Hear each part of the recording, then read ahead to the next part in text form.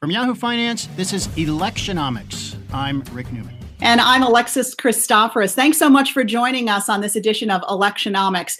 Boy, 2020 has been an extraordinary year, right? No matter how you slice it, on so many levels, it's been extraordinary. We've had the pandemic, a deep recession, a rip-roaring stock market, and now, of course, civil unrest in our country. But let's not forget the table has been set for what many believe will be a pretty contentious presidential election come November.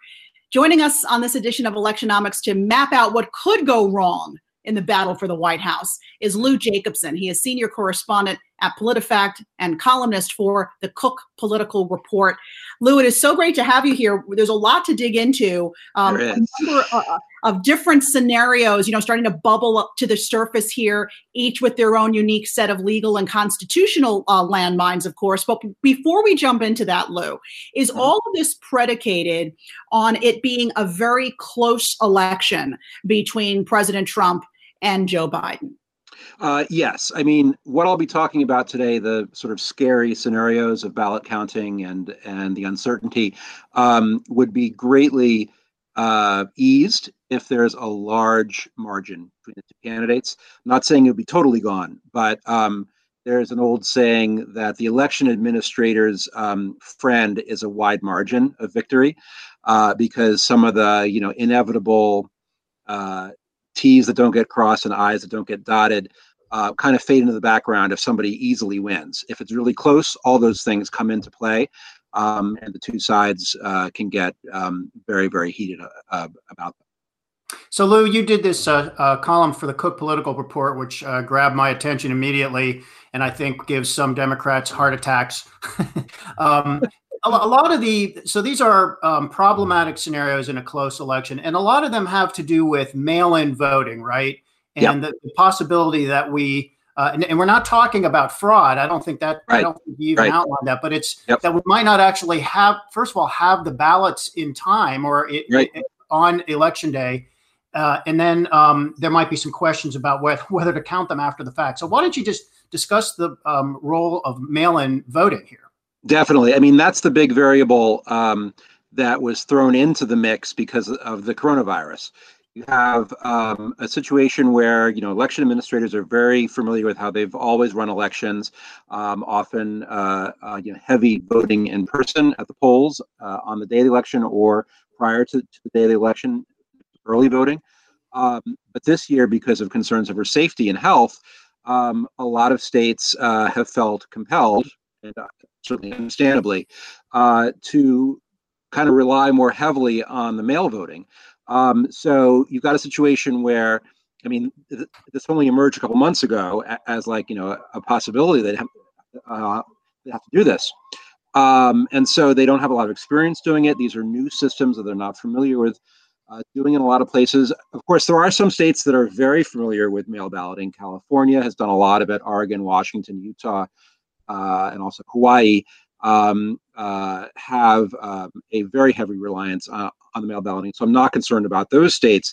But, this just upsets the tried and true way of doing things, and it leaves open, more risk for error, even though in a lot of ways it makes sense to do it because people could be having to vote in the middle of a serious pandemic wave this fall.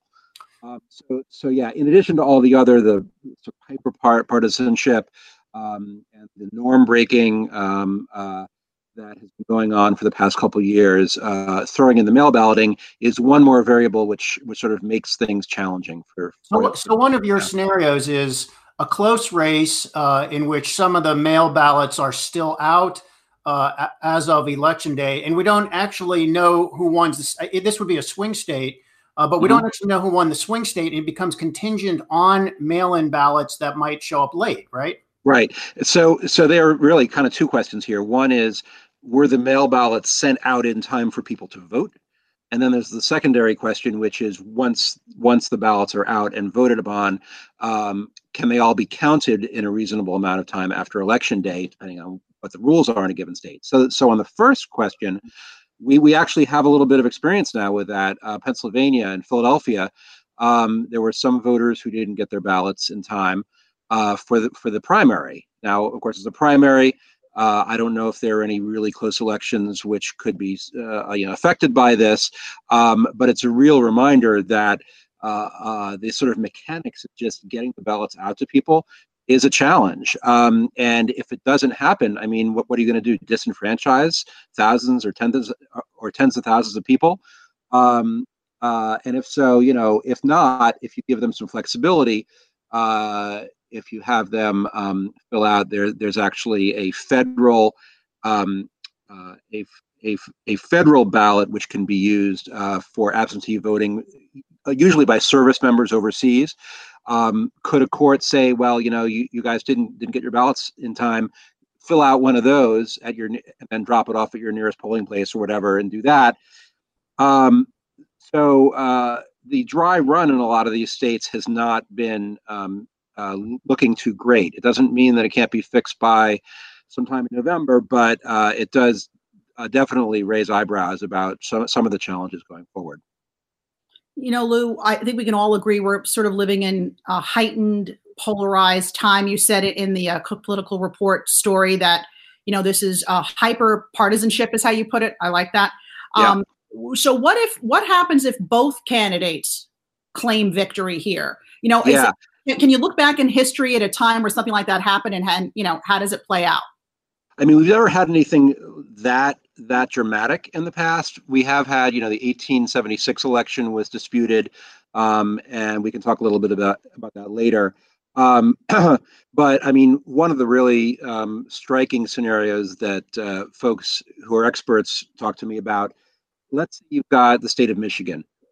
Now, the polls are showing Biden's ahead by a decent amount right now. But if that tightens up to the extent that it was in 2016, which could happen, you could have some of the more rural counties, more Trump-supporting counties, getting their ballots in fairly early because they're like maybe not relying as heavily on the mail-in ballots, and some of the urban centers, which are more Democratic, counting late into the night, maybe have rules that they can count ballots that are postmarked by the date.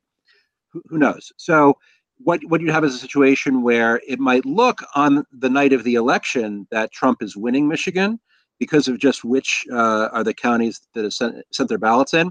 And then as Democratic locations in that state are counted, Biden comes closer and closer and then overtakes Trump.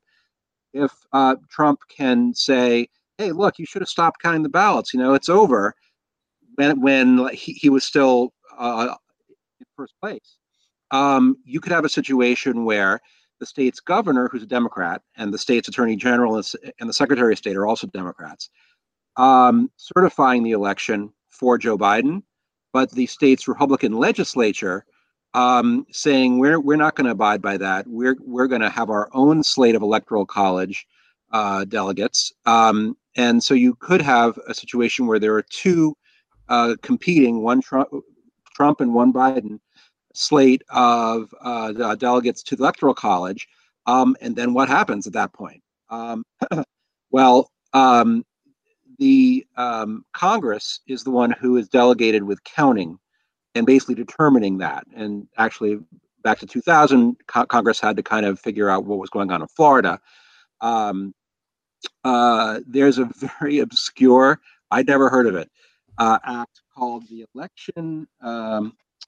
Electoral Count Act from 1887, which governs how Congress deals with that situation. What's particularly dicey right now, it'd be one thing if the Congress were in the hands of one party, but right now the Senate is in the GOP hands and the U.S. House is in the Democrats' hands. Now that could change because it is the new Congress which deals with this. So the Democrats could take over the Senate and it wouldn't be such a problem. But right now, if things were status quo, you could have the GOP Senate, which was united except for Mitt Romney in defending the president in impeachment, taking a similar approach to the one question of the state of Michigan's electoral votes, and the House supporting Joe Biden. Now, would this matter if it's a landslide? No, it wouldn't matter, because if Joe Biden or Donald Trump for that matter, has a big enough lead in electoral college voting, it's not a problem. But if this is the like deciding state as it was in 2000 with Florida, then you got some real challenges. So let me ask. You mentioned Florida. I mean, that was the Supreme Court decided that, right? Right. What's the difference between when Congress has to decide it and when it goes to the courts and ultimately to the Supreme Court? Well, I mean, it probably would go to the courts. Now, the courts may not want to step in. It is pretty clear that the right of Congress is that it alone decides which of the electoral slates are the ones that should be counted. So the court may just say, okay, Congress, you choose. On that point, there's another obvious question. Which Congress? Is it the old one or the new one? It's actually the new one. Probably there probably would not be a dispute about the outcome of, and we're really just talking about the Senate here, of any given Senate race that would determine the balance of power in the Senate, right? Like we would. You could have, I mean, I hadn't even thought about that. I wrote about that, but yes, it's theoretically possible that there could be a very close Senate race. That's the deciding vote in terms of the majority of the Senate, and that itself could be. And there is precedent for this. The Senate race with Norm Coleman and Al Franken a number of years ago. I mean, that seat was not filled until I think June or so, because there was a recount and legal challenges and so forth.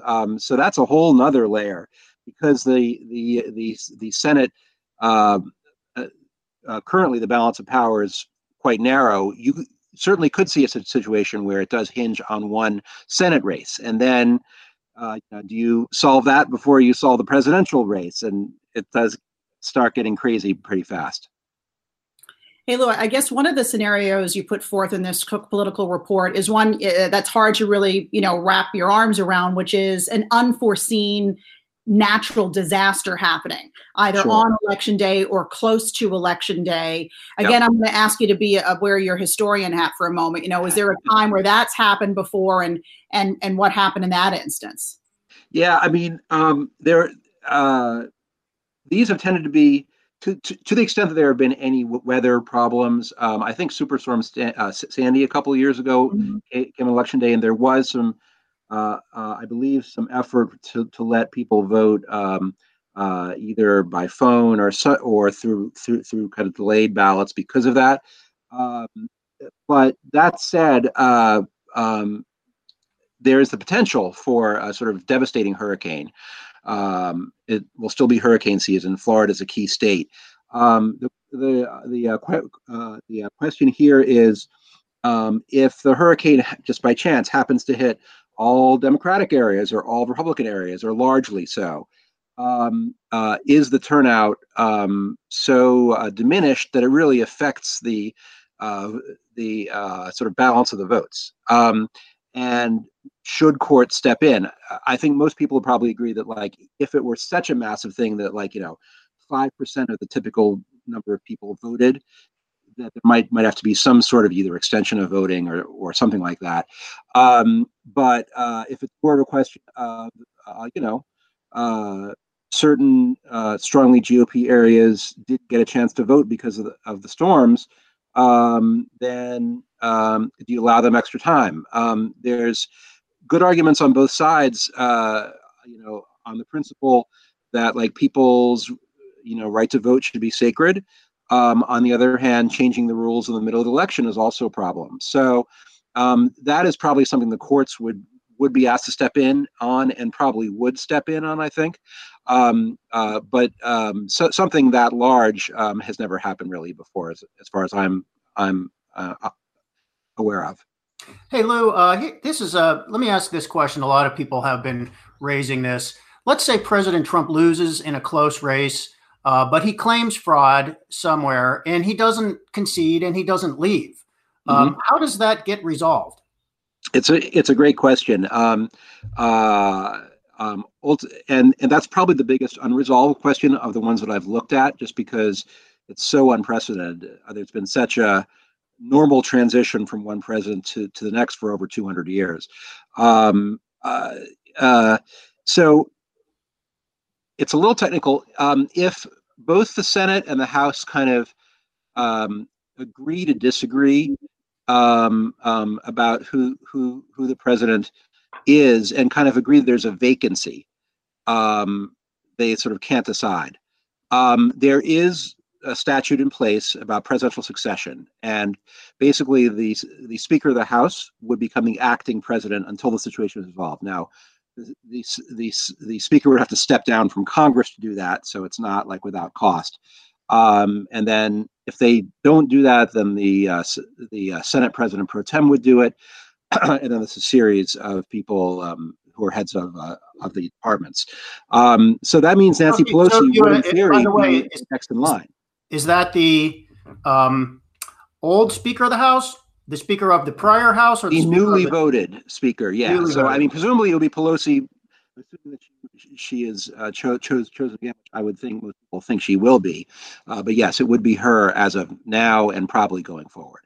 So just to take that one step further, what if President Trump just physically refuses to leave the White House? I mean, that's a great question. It sounds fantastical, but look, I mean, it's a great question, and one that is, by the experts that I've been talking to, is really unresolved.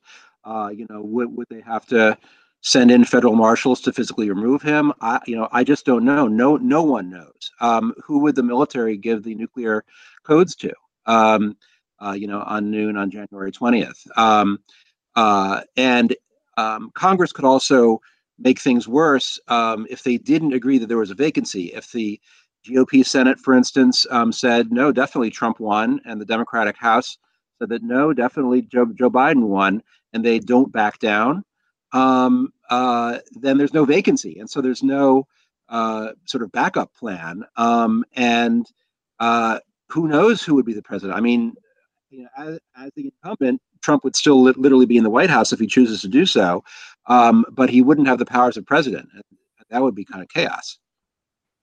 Guys, I don't know. When you think about the kind of year we're having, right? I mean, I started this podcast off by ticking off all the sort of incredible things that have happened. Never mind them all happening in 1 year. Anything is possible. But we sort of touched on this earlier, but the hanging Chad controversy of the November of the 2000 election between Bush and Gore, what do you think would sort of be the equivalent of a hanging Chad in the 2020 presidential election? Well, I mean, it really could be any of these. I think that like probably the giving different slates of delegates to the Electoral College would probably be the closest one.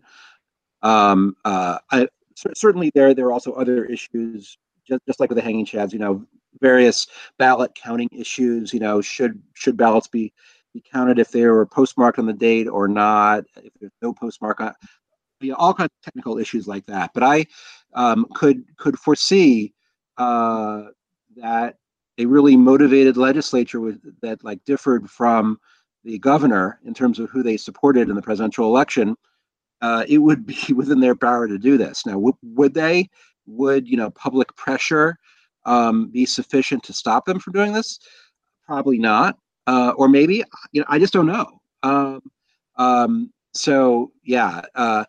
And I should say, obviously, when I wrote this column, I kind of framed it as, political insiders, political sort of obsessives always like to talk about, I call them scary campfire stories, things that could go wrong. What would happen if Congress had to step in on this or whatever in the presidential election?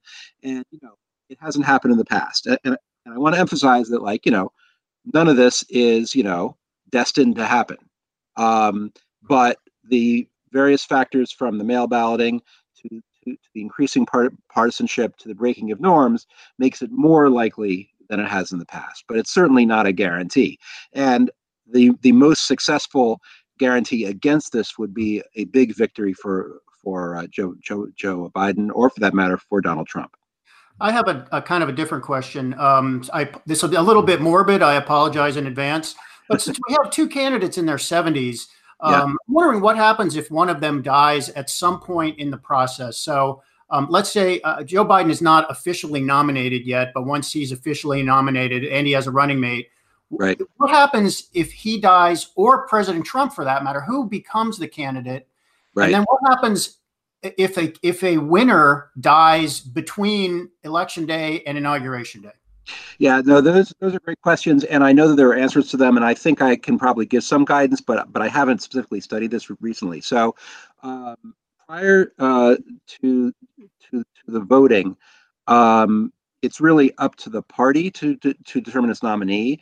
So, let's say Joe Biden were to pass away, presumably his vice president would be anointed as the presidential candidate by the party, and then would choose their own vice president. That's basically a party question. Now there may be some complications depending on how late it is in the cycle before the election in terms of like whose name goes on the ballot, if there's no time to change the name on the ballot, etc. But that's really clear. Then after the vote is taken and the winner is announced, if they die, then it would become, I would assume, the vice president, because they've actually been voted upon by the nation. And then there is in the Constitution, one of the amendments is about naming a new vice president. That has to be, I think, confirmed by the Senate and the House. And that's how Rockefeller, after Agnew stepped down, became the vice president. Sorry, after Ford became Ford actually was nominated in that fashion, and then he, I think, nominated his own vice president in that way as well. So yes, so there is a way to do that. There could be some complications, but there are systems in place to kind of figure that out. Based on everything you're reading, do you have a guess for who's going to win? How this election is going to go? So yeah, actually, one of the things that I do, I do handicapping of a lot of state offices, including governor, and also the Electoral College. And I'm right now in the middle of doing my first update since the fall. I think I'm going to shift it a little bit towards the Democrats. I look at it on a state-by-state basis, and I basically rank all the states from the most likely to go GOP to the most likely to go Democratic. In my previous rankings, neither of the two candidates had a majority of states leaning likely or safe in their direction. The 6 toss-up states kind of determined the winner. I'm expecting to shake that up a little bit and move that a little bit in the Democrats' direction. But still, I think I'll probably have about 5 states in the toss-up category. And in those 5 states, Joe Biden's poll numbers, at least, and the sense that I'm getting from my experts that I talk to in the state, suggest that Biden is doing better in all of those states. What are those states, Lou? Well, so the 6 I had in my previous were, let's see, Arizona, Wisconsin, Michigan, Pennsylvania, Florida, and North Carolina, in no particular order.